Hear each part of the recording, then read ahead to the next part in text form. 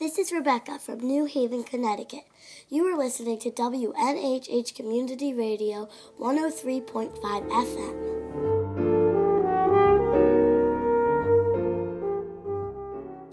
Welcome to Book Talk, where we talk about books.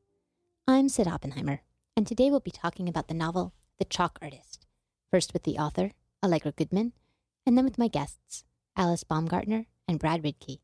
And stay tuned at the end of the show for a middle grade recommendation from one of our friendly New Haven librarians. Nina is a high school English teacher, young, idealistic, hoping to change the world with poetry. Aiden is one of her students, talented but disengaged from the life around him, preferring to spend his time in the fantasy realms of online gaming. Diana is another of her students, Aiden's twin, shy and awkward, wishing for invisibility. And Colin is Nina's boyfriend, the chalk artist, creating beauty out of dust and erasing it as quickly. Nina wants to save them all, but what would that even look like? When does art, in all its forms, literary, visual, virtual, offer salvation? And when does it sow the seeds of plague? I had the opportunity to speak with author Allegra Goodman last week, and I'd like to share that interview with you now.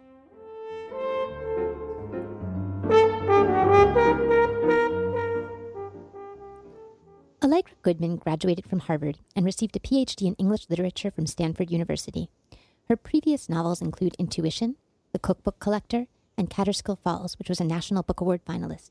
She lives with her family in Cambridge, Massachusetts. Allegra, thanks so much for joining me today on Book Talk on WNHH Community Radio 103.5 FM. Oh, thank you for having me. So, Allegra, a few months ago, I featured a novel on this show called The Animators by a wonderful young novelist named Kayla Ray Whitaker about two women who are cartoonists.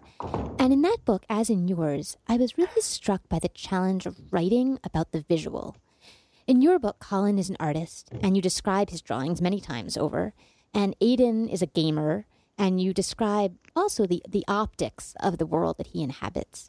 And you know, of course, all writing is descriptive to a certain extent, but here, where it seems particularly important to evoke Colin's talent and the magic that Aiden is experiencing, it felt to me like the descriptive was highlighted. And I wonder if you could start by maybe talking about what was interesting to you about trying to capture the visual in words and what was challenging about it. Oh, good question. Well, first of all, there was the element of wish fulfillment because I really always wished I could draw. So I wish I could be a great draftsman like Colin and have that ability to draw a sketch of a person that really looks like that person, or draw anything that, came to mind. So there's that element that drew me to writing about somebody who draws. There's also, at a different level, there's a competition between words and images that has gone on for a long time, I think. And we live now in a very visual age with pictures being exchanged all the time and everybody photographing everything with their phones and sending those images everywhere. And then we have, and also texting each other all the time. And I was interested in using words to evoke images and seeing how far I could go with it. It was really fun to write those gaming sequences and create a world. And also really fun to enter into a visual artist's mind and hand and draw with him. Are you someone who tends to respond to the visual more than or equally to the, to the written word? I tend to think of them as dichotomous in a way that I always tell this story about how, graphic novels are a really big thing these days. And my oldest friend, who actually appears frequently on this show as a guest reader with me, was visiting, and she was talking to my daughters about some graphic novels that her children really like. And my oldest daughter said, "In this house, we read books with words." and then my friend was very horrified and immediately mailed us several graphic novels, which all of my children have become completely obsessed with. I mean, we have there's 6 of them, and they read them over and over again every day. They are constantly lying around the house, which makes me insane because they're never put away. But I think that I was always someone who really responded much more to the written word than to the word, words and pictures or pictures alone. Mm-hmm. And so I tend to think of writers as people who are like that. But, this book is one, I think, that blends the visual or recognizes the magic of the visual so much that it kind of made me wonder about you as a writer. Yeah, I'm actually really interested in art and in visual. I am a very visual person. Weirdly, if I'm confronted with a graphic novel, if there's text and images on the page, I'll end up reading the text and not focus that much on the images. But given just images, I will respond. In a lot of my novels, actually, art and paintings are very important, and the way people look at things is very important. So it's a really big part of the way I think. And I wasn't an early reader, and before I learned to read, I wanted to be a visual artist when I was a child. And did you have talent? I don't think, I don't think so. When I learned to read and heard stories and started writing myself, I realized that sort of my medium was going to be language rather than images. But the interest was always there. I was wanted to, paint and draw and do all of those things. Speaking of the visual and the way that it emerges in our society today, I have to confess that I was kind of completely unaware of the world of multiplayer online role-playing games until I read Nathan Hill's novel, The Nix, a little over a year ago. Mm-hmm. So I'm curious about how you first became aware of these games and if you've played them and why it became something that you wanted to write about. Oh, yeah. Well, I became aware of them because my children dabbled a little bit when they were teenagers, and other friends of theirs dabbled a lot more. And I got kind of intrigued by just the size of the gaming industry, which is bigger than the movie industry, the numbers of people who come together in communities to play these games, and sort of this rich combination of mythology, technology, and social contact, worldwide social contact that is happening in these games, this whole culture that lies within our culture. So all of those things drew me to this. And I did, I talked to people who work in the gaming industry on the technical side. I read memoirs by people who play games. I was just really interested in what could also happen sort of on the extreme end, the way, the seductive power of them, and the way people can get sucked into an imaginary world.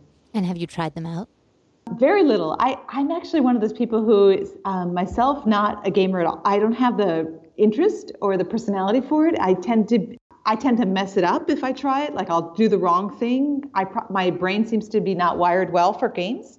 And when my sons showed me World of Warcraft, for example, which is sort of a classic game, I was not impressed with the graphics, and so I decided to make the graphics in my imaginary games really spectacular. They are kind of spectacular. I mean, I've never been intrigued by gaming at all until I read your novel, and then I was like, if a game like this existed, I'd kind of want to play it all the time. So was that where the book started for you? Did it start with the idea of gaming, or did it start with a character, or where did it? I'm always interested in where something began, where the first seeds kind of took root for you. The book actually started with the idea of Carrie, the single mother with the twins, Aiden and Diana. I was interested in writing about a child in danger. That was a theme that I kept coming back to at the very beginning before I had any details about the book, just child in danger. And I thought, what kinds of dangers do kids face in this world? Of course, there are the obvious ones. People fear that their children will get sick. They fear that their children will get lost or hit by a car, or some accident will happen, or abducted. People have a lot of fear of abduction these days. But then I thought, what other ways are there to be in danger? And I had teenagers of my own, and I thought about the way that we are all, including adults, sucked into our screen lives. And the nature of adolescence is to push away parents and to enter a new world. And what would happen if that pushing away in that new world was a commercialized world, a game world? How would all of that work? How would the mother respond? What would be the experience and the attraction for the adolescent, the 16-year-old Aiden? What's he looking for? What does he get out of it? Is this kind of a vision quest of its own? Is this a rite of passage that he has to go through? Is he going to survive it? All of those questions, that's where this book started. And were they always twins? Yeah. And what was interesting about that? About the twins? Yeah, or I mean, why? Like, because it's sort of what you're saying, this idea of this child in danger could, in some ways, just as easily be Aiden and his mom alone. So I'm curious about why you always saw it as this duality. Yeah, actually, I'm very interested in sibling relationships, and one thing that happens when when one kid pushes away the family, it's not just pushing away the parent, but pushing away his own sister, who's the same age. And she is also going through, I was interested also because she's a girl, and she's going through her own kind of dangers, in a different way, in a different gendered way. I think at one point Diana reflects that, Aiden, around the time Aiden started like killing dragons, she started eating a lot and suffering from, he started becoming a warrior and she started getting corroded with self-doubt, Yeah, there's that one. I was just reading that line over before we did the interview. He paced the house while Diana hunkered down. He refueled standing at the kitchen counter while she curled up with goldfish crackers on the couch. He started killing monsters and she built up her defenses, practiced her self-doubt. Yeah. Which I thought was so great, like that idea of practicing her self-doubt. Yeah, I think girls do that, unfortunately. Yeah. And she has to, so the question then for her becomes, will she overcome that? In some ways what she's going through is just as dangerous as what he's going through, in my opinion. So, you mentioned earlier that one thing that was intriguing about the gaming was the way it kind of plays with mythology. And I was thinking about that a lot in the context of Diana and Aiden, because it feels like mythology resonates throughout this novel, to some extent explicitly with some of the names that you choose and sometimes implicitly. But, with Diana and Aiden, it feels like there's a lot of, resonance with Diana and Apollo, the twins from Greek and Roman myth. You are absolutely right, and you're the first person who has noticed that. The first, really? I'm shocked because it seems so clear. It seems obvious to me, but yeah, the book is totally resonant with Greek myths, and exactly. And you put your finger on it. It is Diana and Apollo, and Apollo is the god of sun and poetry, but also the god of poetry, and also the god of the plague. Oh, I did not realize that. Well, that adds a whole new layer. I just had a little shiver there. Yeah. And Diana's the moon, and she's the hunter. The hunter and the runner, right? Yes, and you're the first person who said. I was waiting for somebody to say that, and I decided that I wasn't going to say it myself until somebody. Well, and of course, and Daphne too. It was actually myth of Daphne. Yes, and it was.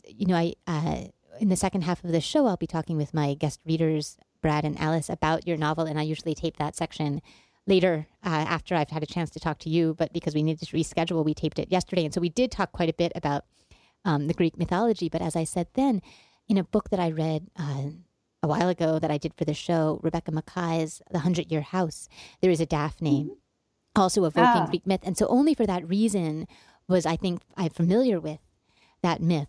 But again, that one where there's this myth of Daphne, who is a water naiad, I believe, who is chased by Apollo and transforms into a tree. And as we were talking yesterday, I had not realized, I was just rereading some passages before we had a chance to talk today. And of course, her tattoos are these tattoos of the branches and the leaves. And again, kind of reiterating that myth. And I think so much these themes of transformation that recur over metamorphosis that keep coming up in this story. Yes.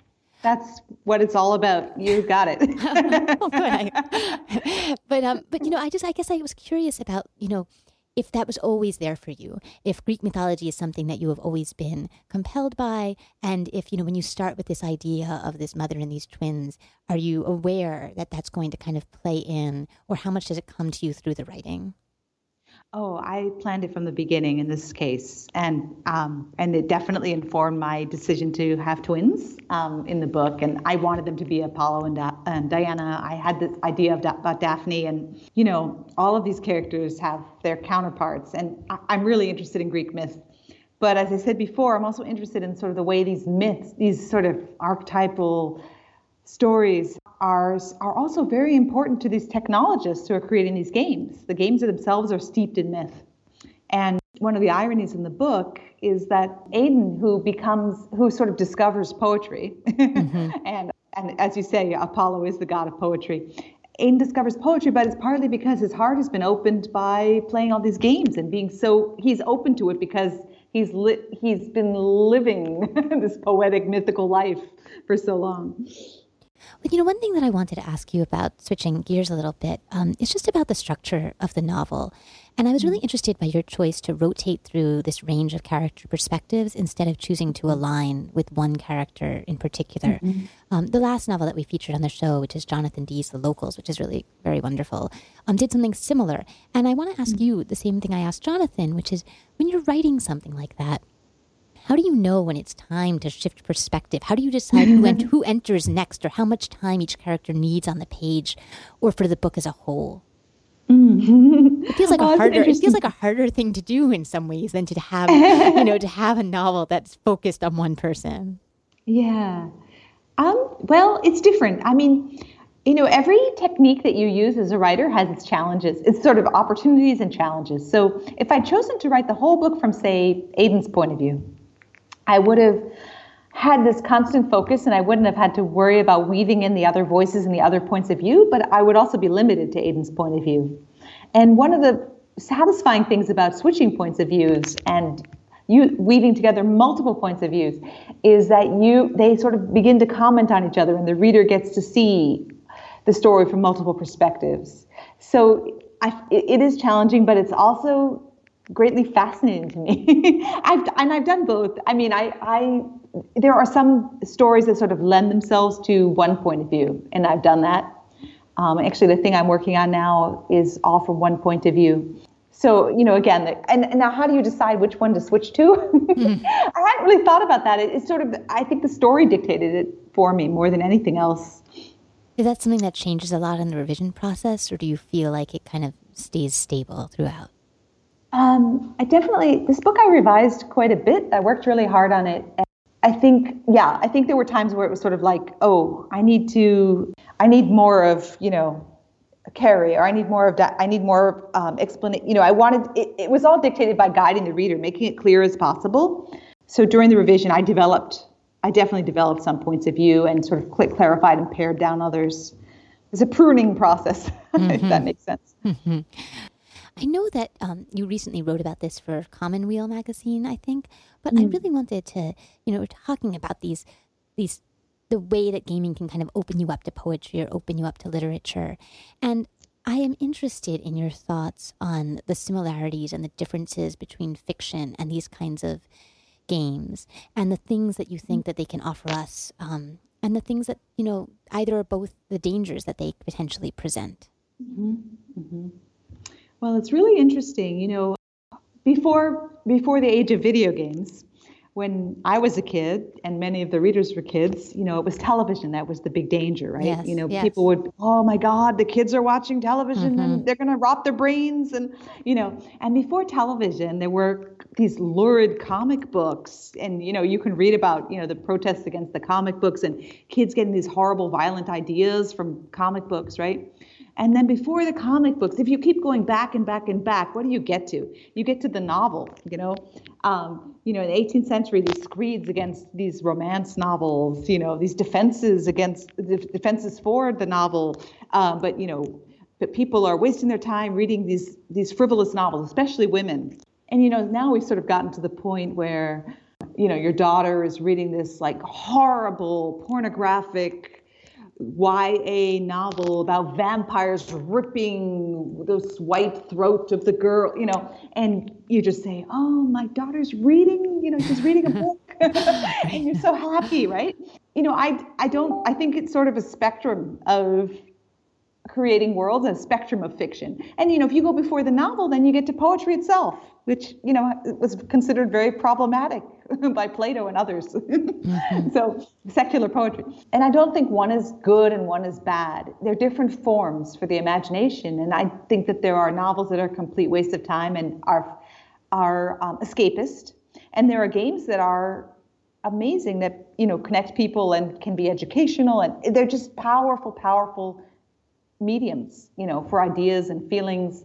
So, I don't really have a black and white view of one being better than the other. I think there is somewhat of a competition sometimes, but I was really interested in sort of, again, to come back to this conflict between word and image, and games are very image-based and novels are still very word-based. And I think of poetry as kind of a third way in between the two. And so that's why when Aiden discovers poetry, it opens a door for him, you know. It's like, and that's where having a caring teacher like Nina, you know, makes a difference for him. She helps him open that door. Yes, and it feels like he sees poetry as a way to connect with people, where he sees gaming as a way to wall himself off. Yeah. Maybe. Or become, well, gaming is a way to become someone else. And he still has that impulse to connect with people. He's sort of searching through the game for the real. You know, he wants Daphne to be real. Right. He wants to meet her in real life. Yeah, exactly. So he's confused about that. But I would say with poetry, the difference with poetry is it makes him reflect on himself. So it's sort of like he recognizes himself in the poetry in a way that he doesn't recognize himself in the game. In the game, it's sort of an alienation from himself. You know, he wants to become someone else, to go as far away as he can from his inner feelings, his youth, his inexperience, his innocence. And when he discovers sort of Ezra Pound and reads the poetry, there suddenly it's speaking to him in this very frightening way, because it's like he recognizes what he feels and what he thinks, and he thinks, my God, how did he know? How did this poet who died before I was born know all of this about me? Right. So the difference might be that poetry gets you to reflect on yourself, and it might have to do with self-knowledge. Interesting. So I'm gonna end by asking you a question that I've been asking a lot of authors on the show in the last few months, which is, we're in this time of deep social unrest in our country and political turmoil and a lot of very, very upsetting things going on. And I am someone who has always been a reader. I always turn to fiction, and I still do that, but I feel like I am asking myself if it's what I should be doing, what kind of meaning or purpose it has, is, you know, in the bigger question of, you know, what meaning or purpose do any of us have in anything we do. But I guess, you know, as someone who is a writer of fiction, if that's something that you have found yourself thinking about, and what answers you have come to, if any. Well, I think, you know, there are times when we question where we should be spending our time and giving our attention. Another moment that comes to mind for me is sort of the time after 9/11, where people were really in shock, and it's sort of like, what do you do? What do you say? What is the purpose of fiction or art right now, you know, in our lives? And I think for me, the answer is, this is why art has to be more than escapist. And this is that art can have a role as commentary, that art can have a role to provide a forum for people to see other people and to see themselves more clearly. It can be an exercise in taking different points of view, as you do in my book and others, where you can see the point of view of the parent, of the child, of the angry person, of the person running away, and be an exercise in empathy in that way. And lastly, I would say a novel validates individual lives. People are interested in talking about which lives matter, you know, and of course all lives matter. But a novel is an exercise in demonstrating that the lives matter, that help the reader live with those people, enter into those lives. Thank you. That's quite wonderful. Well, Allegra, I really appreciate your taking the time to talk to me. Thanks so much for joining me today. Oh, thank you so much. You're a very smart reader. Thank you. That's always nice to hear. I'm Cyd Oppenheimer, and this is Book Talk on WNHH 103.5 FM.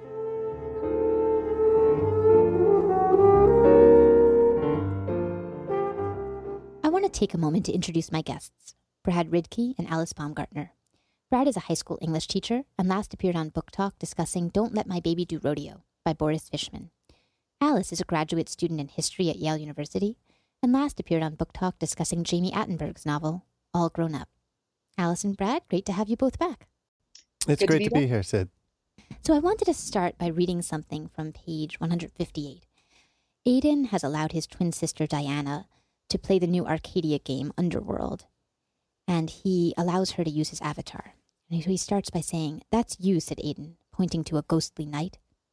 More and more bats attacked her, flying mice with tiny vampire wings. Her stomach lurched when she saw what was left of her avatar. The bats had eaten half the knight's flesh away, but they had not exposed muscle or bone.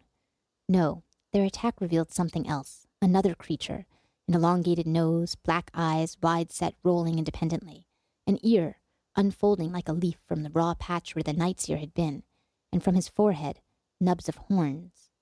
She was changing into a deer. She could reach out and almost touch her other self, the doe hovering before her, pale flanks foaming, ears twitching, body quivering with a strange, borrowed life. As she tried to catch her breath, she lifted her head and saw the deer prick up her ears. Her head was small, her neck long and delicate, her legs slender. How beautiful she was. Heart pounding, adrenaline racing through her body. She couldn't take her eyes off her dear self. And I guess I felt like this kind of metamorphosis or transformation recurs in multiple ways throughout the novel. And I thought maybe we could start by talking about some of the ways that you two see it playing out, and also about whether you think that it's a good thing. Well, it seemed to me that the two characters who change the most over the course of this novel are Aiden and Colin. Aiden gives up his addiction to gaming not by choice, by force, and starts investing himself in school thanks to private tutoring from Nina. Colin also comes to realize that his art, which he had previously disdained as just drawings that didn't have any deeper meaning, as something that was important and worth doing. So those two characters seem to have the biggest change. And I was curious about how the process of transformation, or sometimes experience with negative transformation, helps to bring about that change. Like Aiden's transformation is aided in part by the fact that he's completely addicted to video games, and Colin's transformation is also brought about by his obsession with Daphne. That in both of those experiences, what Aiden and Colin learn helps them to then transform themselves. So what I loved about this novel is that you're getting to see this really interesting reflection on how transformation actually happens, and that often that transformation happens through these bad decisions and bad experiences.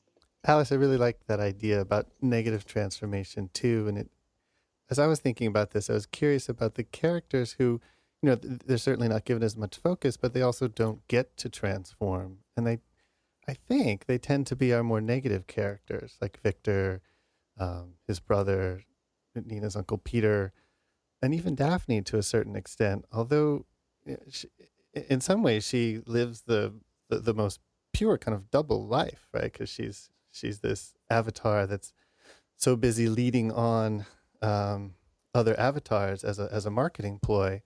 And yet when we finally meet her in person, she's kind of doing the same thing. So as much as she is so purely two-dimensional, she actually, I'm not sure there really is more than kind of one side to her. So to that extent, maybe transformation, at least as Goodman has it here, is critical and is only kind of given to those characters worthy of it. That's so interesting, because I was also thinking about how Diana's friend Brinna, I'm not sure if I'm pronouncing that right, but how she also has this brief moment of seeming like she's transforming when she and Diana have that moment in the river together, but that afterwards she immediately reverts back to the way she was before going out late, getting back together with Anton, that she, like Daphne, unlike Victor, like these other minor characters, has this glimmer of possibility of transformation, but ultimately isn't worthy of it. And it makes me wonder why it is that some characters are worthy and some aren't. Like, what's the difference between, say, Victor, Peter, and Aiden and Colin? I wonder, to what extent it's a willingness to use others, right? I mean, so Victor is obviously, I guess, in a economic sense, willing to use the clientele. Not that they're not getting anything in return for that, for their investment in Everworld. But Peter's obviously very willing to use Colin in his art. I don't know that I would pin that on Brenna necessarily, but whereas we get Colin and Nina who seem pretty averse to using people and are looking for something authentic. Although I'm not sure. I mean, I like this idea that some may be worthy of transformation and some may not. But I think actually it may just be that this novel is about focusing on those people whose moment of transformation is now. And that maybe this is not the moment of transformation for Victor and Peter. Maybe their moment has come before and they have transformed into what they are today, which is not necessarily a more positive thing. Or maybe it's yet to come. Same with Brenna. But I think that the novel is looking at those people who are in that moment of change. And so, I found it interesting that, there's a lot of references to Greek mythology here. And I in particular was focused on the name Daphne, partly because in another book we did for the show, which Alice was also on discussing with me, Rebecca Mackay's The 100-Year House, there is also a character named Daphne. And so I had actually looked into this character before. It's not necessarily a Greek myth that I was particularly familiar with.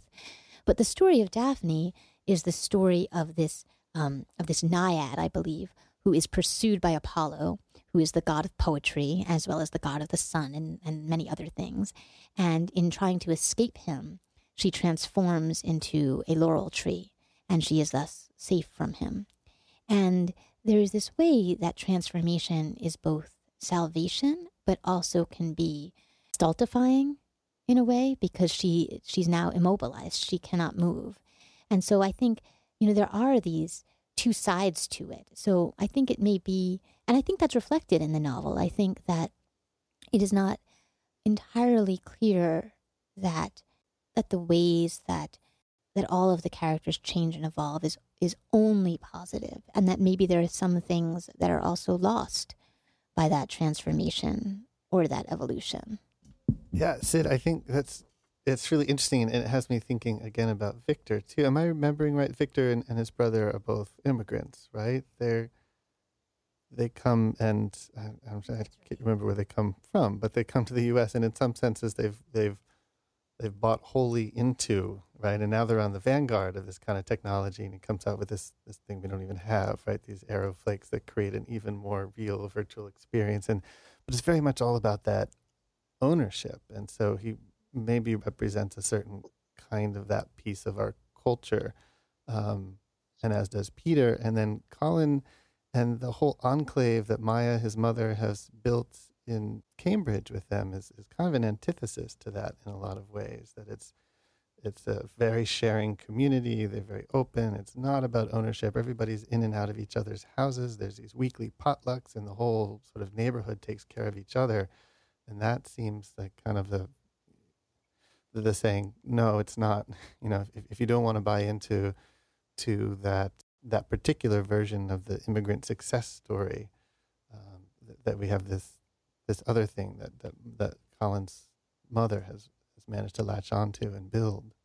But, in a way that community kind of fails too, right? Because you look at Aiden and Diana and Colin, and instead of being nurtured by it and feeling loved and supported, they, especially Aiden and Diana, I think, you see them feeling very alone, very isolated. And whether it's the fault of the community or the fault of so many other forces around them, the community hasn't saved them or replaced their father, who is an absentee father, or replaced the security that comes with a higher financial status. So maybe their mom didn't need to work as many hours or as many night shifts, and that feeling of security, or maybe or maybe not. Maybe it's simply the process of adolescence, but the community can't save that either. And so you have Aiden, who at the start of the novel has really turned away from that, not just the world in general, but that world in particular, as well as the world of school, his friends, his whole community. And he chooses Arcadia. He chooses Everworld. He chooses this world of video games where there's, more of a sense of like success is more clearly defined, where there are rules and where there is a currency in which, you can exchange things. And, you can always redeem yourself. You can always come back to life. You can always try again. And you know what you're going after. And that's just a lot easier, even than this loving, nurturing community that his mother is part of. And then you have Diana, who, whose response, instead of turning into this, fantasy world, is just to try to fade out of the world, to dress in dark colors and to disappear and to not be seen, because being seen is too painful. Well, and that Diana finds a different way to escape when she starts running, and that becomes her mechanism of transformation in a different way than Aiden is transformed by Everworld. But I think you're right, Cyd, to point out that the process of transformation is also a process of loss, that it's not just improvement. And that came through to me most, I think, when Colin is talking about Daphne on page 144, and he says, how strict and narrow real life turned out to be. Of course you wanted a career. Of course you wanted to be with the girls so much better than you. It wasn't even funny. But he missed being funny and stupid and irresponsible. So even though he thinks that things are getting better, it comes with a loss. And that, thinking back to that myth about Daphne, that it's almost like that is inherent to transformation, that when you are in the process of transforming, as so many of these characters are, the possibilities are so endless. But then once you decide on what you want and what you want to be, that those possibilities are closed off, that like Daphne turning into the laurel tree, you no longer have those possibilities. You have to give up some of the things that, like being stupid and funny, irresponsible, that Colin gives up in order to be with Nina. Yeah, it's like, at the beginning of the novel, Colin's on-again, off-again girlfriend, Noelle, says to him, the only thing you care about is the beginning and the end. You can never be in the middle. You can never actually be with someone or learn something or get something done, because you're always starting and then leaving. And it's almost like, I think she almost misstates it there, because it's not like he cares about the end. He just cares about the beginning. He's always starting and then leaving. Leaving's not really an end. It's just a way of avoiding the middle, because beginnings are so exciting. Beginnings are full of possibility. Like, everything lies before you. And, once you get into the middle, some of those doors start to close.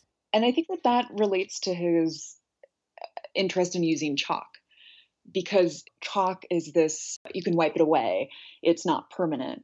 It's constantly, you can always change the chalkboard, but chalk and dust also really brings up to that oft-repeated phrase of ashes to ashes, dust to dust, that Colin thinks that our chalk is this really ephemeral form, but it's bringing up all these resonances about death that are not ephemeral at all.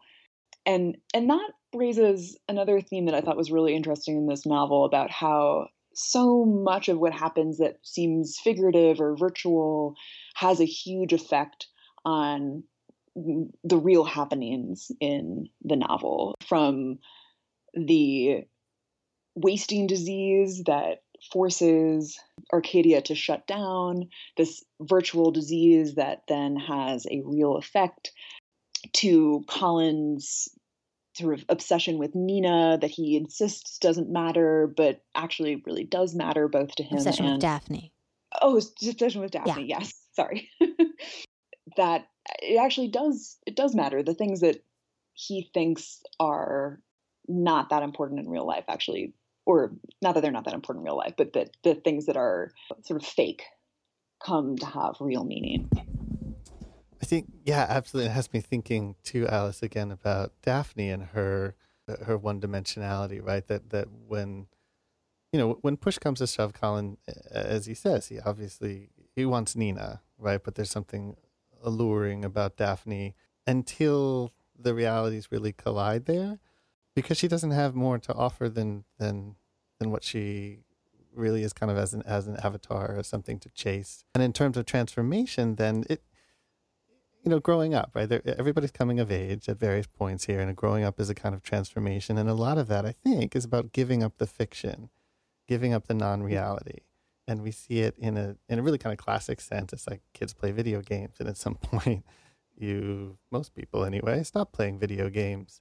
And yet there are some, those characters that we're kind of talking about at the beginning who don't give that up, like Victor and Peter, who are and Daphne too, who are like, that is their entire life. And even the parties that they hold kind of in reality have this fictional, I mean, they're way over the top with the amount of money and what they are and where they are. And even those are another kind of fiction in reality.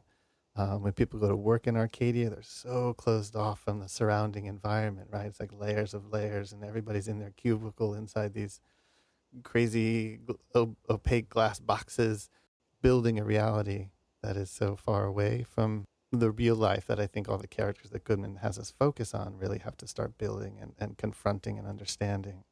So, Brad, you talk about the difference between the fictional life and the real life, and how as we age, we give up childish games, as they say, right, and give up the video games. But I wonder how that differs from fiction as the novel, right, or fiction as poetry, which, Aiden kind of seems to be turning from his video gaming to the reading of poetry and literature.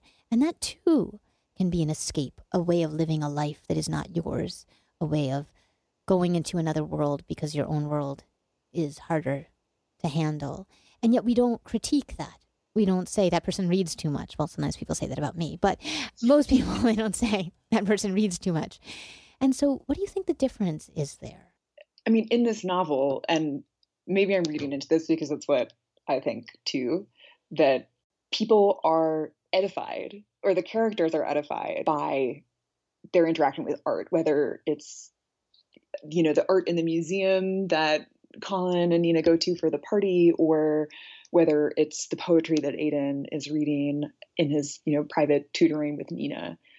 And I wonder if, or I'd be curious to hear what you guys think the difference is, but I wonder if it goes back to that phrase that fiction is the truth, or the lie that tells the truth, that there's something inherently true about the poetry that Aiden is reciting. He says that he feels like these poets are saying things that he feels himself, but they're writing it obviously, centuries earlier. Is that the difference, or is there something else going on, or is there no difference? Well, what I found so interesting was that I don't feel like this novel really sets up a black and white where the video game world is simply evil, because the picture it creates, the picture it manages to draw of the world is so alluring. Like, I think it does an amazing job of making that world seem incredibly beautiful and compelling, to the point where I have no interest in playing video games, but I was, compelled to imagine what it would be like to kind of be in your room and open this box and have these arrow flakes create a forest around you, and to be able to exist in that realm. I mean, it's kind of like what the best fiction does. It's like when I'm immersed in a book, I feel like I am fully in that world. And so I don't think it creates a clear dichotomy where it suggests that that is entirely negative. I think it is more subtle than that. It's this issue of, we all have internal and external lives. And I think in some ways this is the literal made metaphor, right? Like, Aiden's external and internal lives exist regardless. But here you have it literalized, where his external life is his world of school and his internal life is this world of video games. But that's going to be true, of everybody. And the question is, when you turn too much to your internal life and you cease to communicate with the people around you, that becomes detrimental, deforming, limiting, not allowing for the possibility of transformation, I think. And maybe it's a question of, like, when is it taken too far, that there is beauty in it, and we're not to deny the beauty in it and the allure of it and the sort of necessariness of it, because we do need, I think, those two lives. But can you err too much on one side or the other? I think that makes a lot of sense, that it's not the form that's different, or that's causing this difference. It's actually the way in which they're using the form. Yeah, and I think, as I think about how Alice Goodman sort of works this to an ending for us, and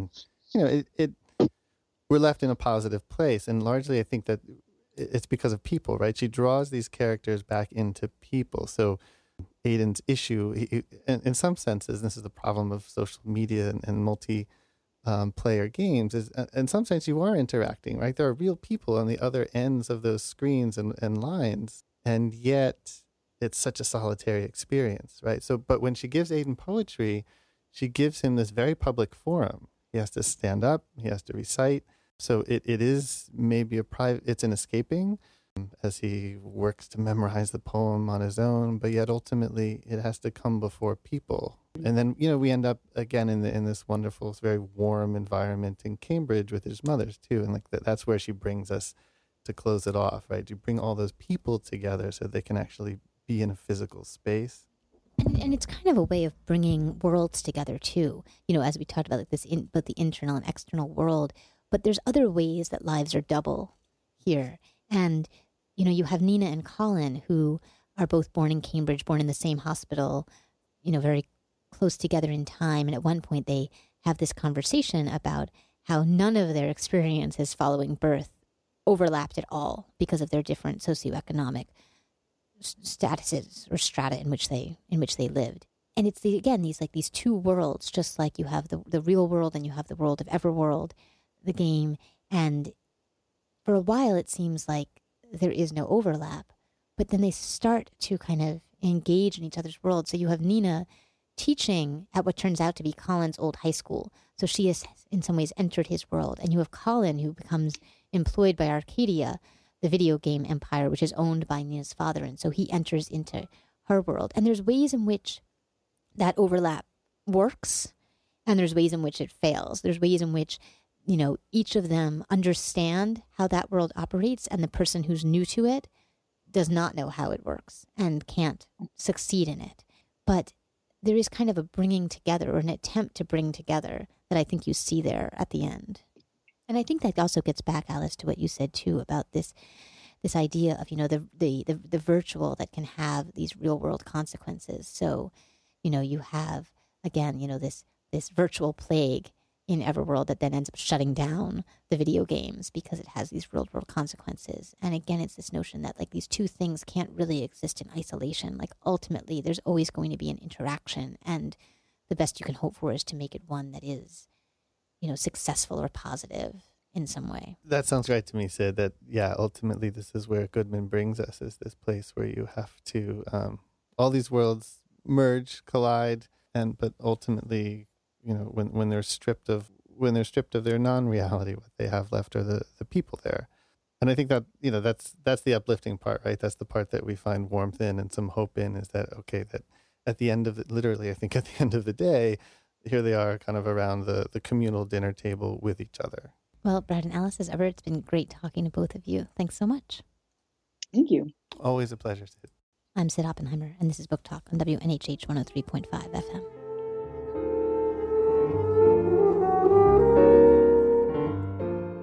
Next up, New Haven librarian Margaret Gerges recommends the novel Life as We Knew It by Susan Beth Pfeiffer. Hi, I'm Margaret Gerges, teen librarian at the New Haven Free Public Library. I'm here to review and recommend the young adult book of the week, Life as We Knew It by author Susan Beth Pfeiffer. An asteroid is about to hit the moon. It's big enough to see with the naked eye. Interesting, but so what? The sun, the moon, the stars, asteroids haven't affected them before, so what's the big deal now? When Miranda heads out to watch the impact for a school writing assignment, she hasn't any idea that in a few moments her life will turn upside down, that the comforts and safety she has taken for granted her whole life will be a longed-for memory. The impact of the asteroid on the moon pushes it closer to the Earth, and some people immediately panic as the moon looms larger, closer in the sky than ever before. Others remain calm, waiting for more information, but when fights break out for food and necessities, even the most level-headed start to crumble. Communication systems fail, and no one knows anything. What's happening, where loved ones might be, is all a mystery. Family no longer means the people you've known your whole life, your parents, your siblings, your cousins, your grandparents. It's the neighbor you barely knew before. It's the preacher with nothing but hope to give. It's anyone who can help you survive. As colossal high tides wash away coastal cities and volcanoes wreak havoc on the Midwest, Miranda realizes that the world as she knew it no longer exists and maybe never will again. The question is, how long can she survive this distorted shadow of what she used to know? For more teen books and programs, visit the library's Teen Center at the Ives Main Library at 133 Elm Street. You can find more information on our website at www.nhfpl.org. You can also find us on Facebook and follow us on Twitter. As a reminder, all books discussed on Book Talk can always be found at the New Haven Free Public Library. Thanks, Margaret.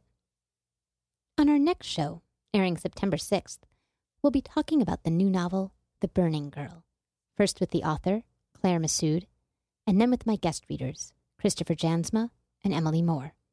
You can see what else is coming up and listen to old episodes on our website, booktalkradio.net.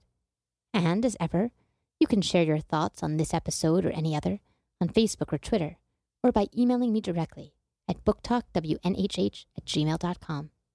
Until next time, happy reading.